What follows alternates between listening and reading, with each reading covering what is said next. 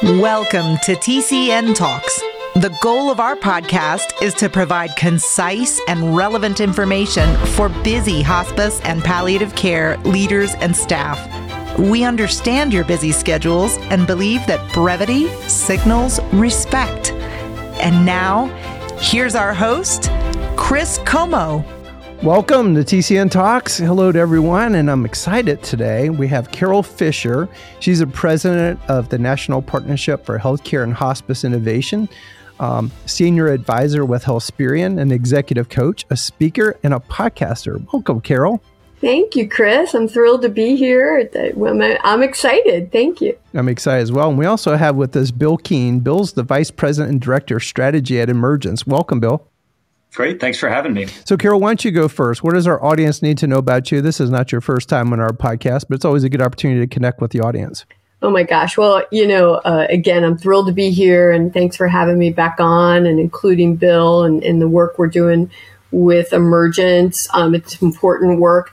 I guess what I'd like everyone to know is I'm committed to social impact, and whether it's end-of-life care, whether it's domestic violence, which I have just accidentally gotten involved with through the podcast, The Girlfriends. My commitment, I was born and raised as a social worker, and so my commitment to making the world a better place is always first and foremost in everything I do. Well, I got so much admiration and respect for you, Carol, but, something just hit me because, I'm all up in this writing this book right now. Living a cause and purpose and putting a focus.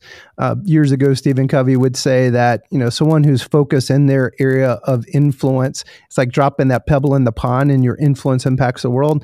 I've known you for so long now. I didn't have any gray hair when we first knew each other. And I just see the more focused you become, the more impactful you are in the world. And I just want to give you a shout out on that. Oh, thank you, Chris. That means the world to me. Thank you. Well, Bill, so this is your first time on the podcast. What's the audience needs to know about you, but also would love for you to weave in who is Emergence? Yeah, absolutely. So my name is Bill Keene. As Chris said, I'm the vice president and director of strategy at Emergence Creative. So Emergence is a global creative agency. We specifically work on social impact. So we work across a number of domains, sustainability, urban innovation, civil rights, social justice, but in particular, public health. And over the last couple of years, I've had the opportunity to work both with Carol and the NPHI team, and then also with Hospice of the Piedmont, which is an NPHI member based in Charlottesville, Virginia.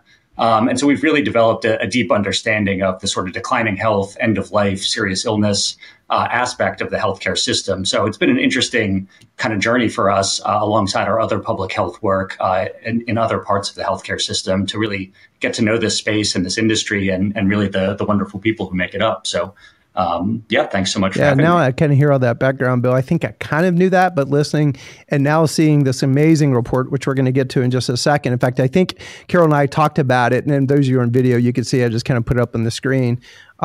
It wasn't actually published yet, but now I see how just that whole gestaltive experience of how you brought that into bear in this study. So just with one of you, just real quickly, what is a brief summary of this study? Why was it done? And then we'll get into more specific questions. Yeah, well, let me take the lead on that. We wanted to create something of value for our membership. We have 100 members, both large and small throughout the country, all providing end-of-life care. And we wanted to help them showcase their value proposition. So hence why we took a dive into this work. Our members are seen as the trusted authorities in their local communities, and then collectively, regionally, and nationally, we're all recognized as a trusted voice in advanced illness, hospice, and palliative medicine. So this report really brings together extensive data, new public opinion research, real-life stories that I know Bill can speak to, that really explores perspective on how Americans feel about healthcare. And it's important. We know that as we were moving into this, about 18% of the population have only feel trust towards the U.S. healthcare system. So this became really important for us, especially post-COVID pandemic. So with that, I'll hand it to Bill, who just speaks so eloquently about the work that we did. Yeah, thanks, Carol. I think, from the outset of our work with NPHI, we were really just trying to understand the field and some of these kind of big systemic and structural issues that are happening in the hospice industry, the policy dynamics, certainly, but then also what's going on day to day for members of NPHI in their local communities, facing increased competition from some of the bigger for-profit players in the space, and just how that has evolved over the last couple of decades. And so I think that this blueprint was really intended to kind of reckon with some of those big structural kind of systemic issues, but then, as Carol said, to also really ground it in what does the public think and feel, and kind of where are they coming from? What's leading them to make decisions about their own care and care for their families? And I think to try to bring all of that together into sort of a new narrative of how organizations like NPHI and its members can really talk about what they offer and the kind of the key role they play in society around such a critical issue. Well, it just hit me, Bill and Carol, the importance of that time that you did this. Carol knows about this. We've done this fascinating project with our TCEN membership where we've done a 360-degree external environmental scan and forward-looking scan and tried to bring it down to a concise of here's what's coming. And of course, one of those biggest challenges is I've got 28 years now in this movement. Carol has as many. And so the greatest generation has been who we've cared for, and that is shifting now to the baby boom generation. So the fact that you've done this at the timing of right now, and the data in here is just pretty incredible. Now, you titled it People Over Profits. Why on earth did you title it that? Yeah, so I think, first I would just say, I think it's interesting that, that title has kind of struck a lot of people as provocative, and it's maybe ruffled some feathers. And, if we take a step back and really think about that idea, that in healthcare, people should come before profits, do any of us really disagree with that? Do we as a society actually think that profits should come before people? I don't think anyone would make that argument. So I think to us, that's really not a controversial statement. But to go back to the point Carol made about public trust, one of the central findings of our large quantitative study that we did for this was that, only 18% of the American public trusts the healthcare system to put their well-being ahead of profits. So I think that tells you both kind of the extent and kind of depth of that distrust, but also really the source of it, which is this perception that, profit has kind of gotten in the way of providing really quality care, that really honors and respects individual preferences. So I think that was sort of the genesis of it from our perspective.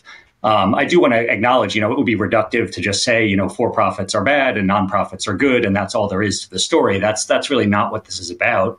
But I do think we have to acknowledge that, the pursuit of high profit margins has really radically changed the industry. And as you see from some of this data, it's something that is on the public's mind. And so as we think about how to kind of message and tell that new story of what NPHI and its members offer, I think we can't shy away from that. We have to kind of acknowledge that that's how people are feeling. And I think NPHI is well positioned to kind of offer a sort of counter narrative to that. Yeah. And and thank you for mentioning the for-profits bill. Anyone that works at the bedside is just an amazing human being that, I think you both have heard me say, I have great respect and hold their work in high regard. But the profiteering aspects in end-of-life care right now is really off the charts. And this was a way to act on that. This was a way for us to say, look, we have a commitment. We were the first ones in the home doing this for the right reasons, doing this before reimbursement from Medicare even existed. And, and I say we on behalf of our members, we put people over profits every single time. So it's an important message, and it really helps. I think Bill and team have done a great job of helping us articulate who we are in a different way than just leading with we're here to, as a hospice provider. Yep, that's well said. Well, if it's okay with you guys, I'd love to just read an excerpt real quick. The executive summary was I just felt poignant and on point. And by the way, Bill, you guys, I'm writing my first book. Carol wrote the foreword. So I'm very keen lately to people who craft words. Your team is very skilled in this area. So major kudos. And so it's titled, it says, Good Times, Bad Times. United States healthcare system is facing a reckoning. A set of interconnected social, demographic, medical, and economic forces are radically reshaping how healthcare works and doesn't work in our society. Despite America's reputation as a world leader in research, innovation, and treatment, health outcomes at the population level are getting worse, even as costs soar. The reason for this is not necessarily that people are getting sicker or that they're getting sick in new ways. Many of the factors that drive high costs and poor outcomes could be managed effectively and efficiently. Instead, our fractured healthcare system often stands in the way of coordinated, comprehensive, human-centered care. Resolving these tensions will require grappling with the experiences and attitudes of the American public, as well as the systemic factors that shape their perceptions. Based on that understanding, dramatic pause here, community-based, mission-driven organizations can offer a new narrative of what healthcare can and should be. So what did you mean when you said community-based? Because it feels like this feels very intentionally chosen. Like I could feel the energy of your team and all of what they learned and the time they spent with all the amazing NPHI members and the research study you did. I could feel the energy in this statement. And so what does it mean when you say community-based, mission-driven organizations can offer a new narrative of what healthcare can be and should be? So how so? Yeah, it's a great question. And I think one of the things, for us, as I mentioned at Emergence, we do a lot of public health work, and we've worked on mental health and chronic disease and population health. But, getting up to speed on hospice and sort of the history of it, and in particular, the philosophy behind it and the sort of model of care, I think one of the first things that we realized was a lot of the topics and sort of themes and aspects of that model of care that go back, 50 years at this point, those are now topics that are being discussed more widely in healthcare. And they're in some ways even being touted as sort of the future of healthcare. When you think about issues like social determinants of health, multidisciplinary teams, home-based care, shared decision-making, a lot of these topics that, hospice leaders know very well and have been emphasizing now, from day one. Now you're starting to see that come through in other parts of the healthcare system. And I think part of what we were proposing with this blueprint with the People Over Profits study was to really say that NPHI and its members and organizations like that should really be viewed as trusted leaders and as a sort of authority on some of these issues. And so there's a real opportunity for NPHI to kind of stand up and own that leadership position. One of the things that I'll just mention anecdotally from some of the qualitative research we did some interviews with caregivers and heard their very personal stories. And part of that exercise was we asked them, imagine your ideal type of healthcare. Like, what would you really want for your loved one in a perfect world? And what they described almost, to the individual was exactly what these community-based, mission-driven organizations have been doing all along. They just don't know what it is. They don't know that that's available. They don't have the word for it. But what they describe is exactly what, Carol and others have been doing now for 50 years. And I will say, actually, one participant literally said, it should put people over profits. That came directly from something that someone said in one of those small group discussions. So I think that idea is resonant. It's just, that story hasn't come through in a really cohesive way. Yeah, boy, there's so much good there to unpack. Something that occurred to me is probably not the perfect analogy, but, if I threw up a couple rooms at my house and I had a couple of things that would beep and little line and go, that's a hospital. Well, people go, that's crazy. We know that's not a hospital. But yet, because we've been so passionate and so heart-driven as hospice people, we've not been the best to articulate this amazing specialization, skills, systems, and processes to create this amazing model of care.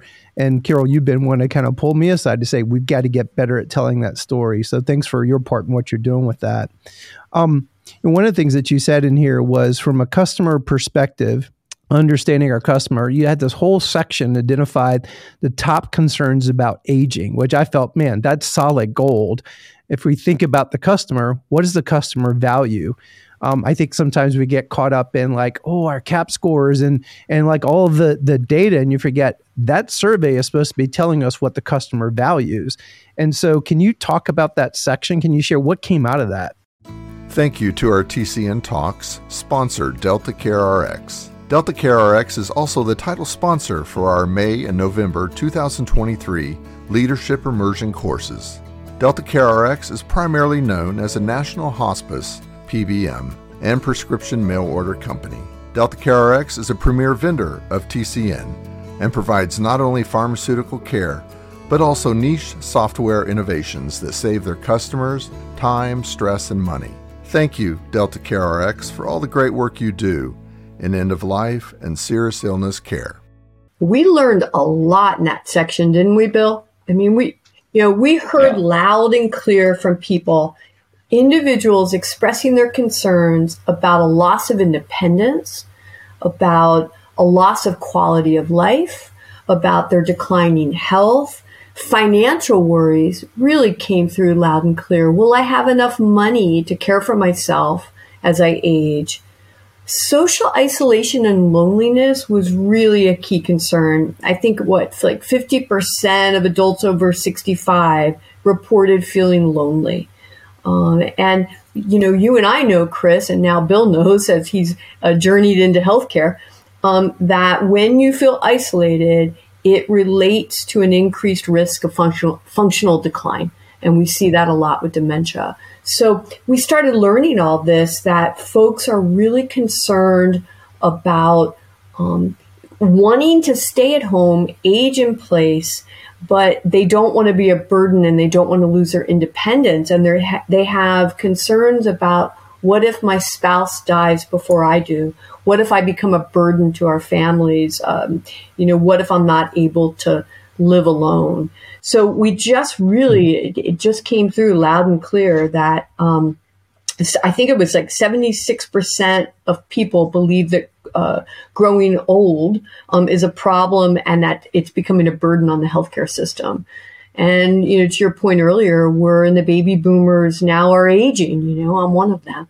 So I see the struggle is real for folks. And I think what's important that Bill and team helped us do at Emergence is really position our communication and our messaging to address these issues and to speak eloquently to them in a very unique, individualized approach. Well, you had another section, and this was encouraging. There's been so many challenges and systemic impacts on our society from COVID, but one of the, if you could say it's a positive, it certainly has accelerated the fact that you can bring healthcare into the home. And so you guys had a whole section dedicated to the home, and I love the way you titled it, Bring It All Back Home. Can you share what that was about? Yeah, well, first, I can never resist a Bob Dylan reference in my writing there. But I think, as you said, that is something that we've seen particularly coming out of COVID, but really it was already kind of in progress before that, was this sort of shift in both patient preference and then also potentially from the system's perspective to care in the home as a potential, growth opportunity for healthcare. And so I think at the same time, we know one of the most common misconceptions people have about hospice is that it is a place that you go rather than a kind of model of care that is typically provided in the home. So I think, that's something I know that Carol and others have spent, many, many years trying to kind of overcome that misperception. But I think we wanted to, again, emphasize that because it is one of the unique aspects of what hospice offers, is the sort of home component of it.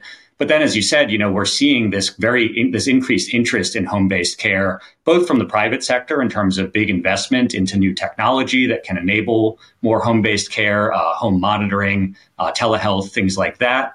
And so as we see this growth, as you said, there's a lot of reason for optimism and excitement around that. There's a real potential here to kind of marry what the system can gain in terms of efficiencies that are available through home-based care, but also patient preference. We know people from a convenience perspective, a comfort perspective, of course, they would rather receive care at home. So I think that's a really exciting opportunity. I think the question is, how are we building those systems and models of care in the right way so that, we're incentivizing the right things and sort of promoting the right approach to it? And again, I think it comes back to this idea that, hospice providers and NPHI and its members, they've been doing this longer than anyone. They know it in and out, better than these other aspects of the healthcare system and certainly better than I think, some of the kind of technology startups and things like that are becoming interested in the space. So I think, it all comes down to we need all of those stakeholders to kind of participate in this. But again, I think there's an opportunity for NPHI and its members to really stake their claim as a sort of leader and as a sort of thought leader and innovator on this topic to ensure that as we kind of evolve the healthcare system towards more home-based care, that we're doing it, in a respectful and a dignified way that really values patient preference and ensures quality. That's really good. I'm going to read this one because you quoted Dr. Gawande from his book, Being Mortal. It said, "Home is the one place where your own priorities hold sway. At home, you decide how you spend your time, how you share your space, and how you manage your possessions. Away from home, you don't." And Carol, you said something to me at the end of an MPHI meeting, and I forgot exactly what it was, but it was around social determinants of health. But you said it in such a way that struck me that sometimes we've been so close to this model of care. It's what we do that we don't realize there's certain aspects that are incredibly profound. You think about in sports, right? If you're playing at home versus away, there's a whole different strategy in that. Mm-hmm. When we're going into people's homes and the fact that we've gotten comfortable and really good at that, like how you walk humbly in someone else's home, but yet how you meet them where they are and you walk alongside them in this disease trajectory, there's a whole skill set there. And we just do it. And I think we kind of lost sight of that's fairly unique. If you're in a hospital, people are coming on your turf. And so the fact that we have that competency and I think the beauty of your report, again, COVID has accelerated the fact that you can actually do this. We could push a lot of healthcare into the home. There's even, there was a CMMI grant to actually approve ICU in the home. And so that is the future. And we know that baby boomers will want to go there as well. Any additional thoughts that before I go to kind of a question I had for you guys to wrap us up? Yeah, I just think that it's always important. And I know that our MPHI members understand this, they're proficient in this, they're effective in this. We are guests in a person's home. Mm. And it's just always good to keep that top of mind. And I think we see a lot of healthcare moving into the home without having the history and the expertise that hospice and palliative care providers that our members have. And so I think that's why we excel in people's homes, that why people allow us in and feel confident with us and feel trusted, because we recognize that we're a guest. We're not intrusive in the care that we provide. And there's an opportunity to really communicate that in a way using people over profits and taking some of that information out of the document to really communicate that to people that need our care. That's great. Well, so you've got the ear of a lot of hospice and palliative care leaders. You did this amazing project and study. What's your advice to them? Oh my gosh. Well, I think that remembering that it's always important to lead with what problem we're trying to, a problem that we want to help someone else solve. And so leading with that, taking the time to speak with the collective voice. We have several different audiences, certainly the patient and the family member, but another audience is who makes that referral. Another audience is the payer. Certainly the people on the Hill. So really making sure that we tailor our message to raise awareness, to continue to show that we're the expert in delivering home-based care for patients and families. We know how to navigate declining health, advanced illness, and bereavement. And I think this blueprint ultimately provides organizations with these tools. I'm sorry, Bill, were you going to say something? No, I would just echo what Carol said. And I think, it maybe sounds a little cliche, but at the end of the day, like the care that you provide, your staff, the workforce, that is where this all comes from. It's not about marketing and some of these other things. It's really about the care at the end of the day. That's what sets these organizations apart. So continuing to do what you're already doing is, I think, at the foundation of it. But to Carol's point, finding a way to tell that sort of unified story, to emphasize some of the unique benefits of what these organizations provide, I think that's what we're trying to achieve with some of the work that we've been doing with MPHI. Which is why it's so important, but so flippin' hard. And so I always find it fascinating. Carol knows me, that she knows I'm a geek about business. And I grew up in the Fortune 50 world, and it just used to fascinate me. How do you take a roll of steel and a car rolls out on the back end, and how does people and processes and all that stuff? And lo and behold, I end up in hospice, and just my love and affection for the people by the bedside. It is magic. It is amazing what they do, and they are truly amazing people. But I also get fascinated by the systems and processes by which they do what they do, and then in the business parts of that. And so I always felt this, having lived in the other business world, hospice is kind of like Broadway. They say if you make it on Broadway, you make it anywhere. Hospice is super complicated because Carol was alluding to, there's so many different stakeholders. And the challenge of marketing is how do you tailor a message to the person who needs to hear the message? Well, we have so many different stakeholders. So what works for the customer, patient, family, may not work for the person on the hill, may not work for the facility partner, may not work for the hospital partner.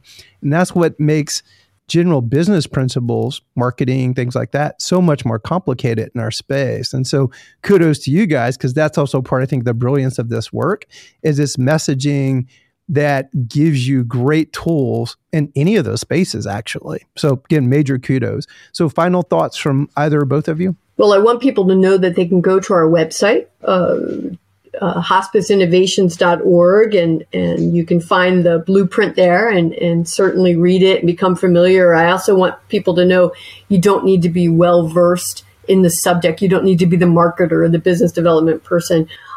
This is not just for policy folks. This is really a comprehensive toolkit that can be used for all. So I think, I want everyone to see it and appreciate it and value the wealth of information inside the document.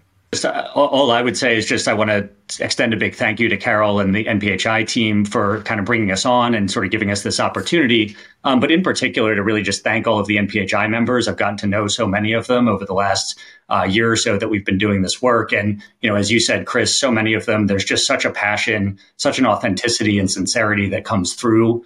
It's easy to kind of get lost in the systems and the structures and the processes, but, that these people are in the communities every day, doing that work. I just have such respect for it. And so it's really just been an honor to be able to work on this. So thank you to Carol and the entire NPHI community. Yeah, and thanks to you and your team, Bill. There's so many people that the curiosity of your team was so impressive to me. I mean, I love that. And Carol and we've gotten our masters in leadership together, and we were taught this term called the learning mode, which is how to spend life in just a general curiosity. And your team modeled that beautifully, which is why I think the product was so good. Oh, thank you so much. Well, I'm gonna close with two quotes, and I ran this by both Bill and Carol, and it both felt apropos, so I couldn't pick one. One is from a mutual friend of Carol and I, one of the students in the classes that she and I teach, is from Angie Barker. She probably doesn't even know I'm using her quote, but I love it. She said this out loud: "Your windshield is bigger than your rearview mirror. Which one do you spend more time looking through?" Love that. And this one from D Hawk: "Change is not about understanding new things or having new ideas. It's about seeing old things with new eyes from different perspectives." Thanks for listening to TSAN Talks.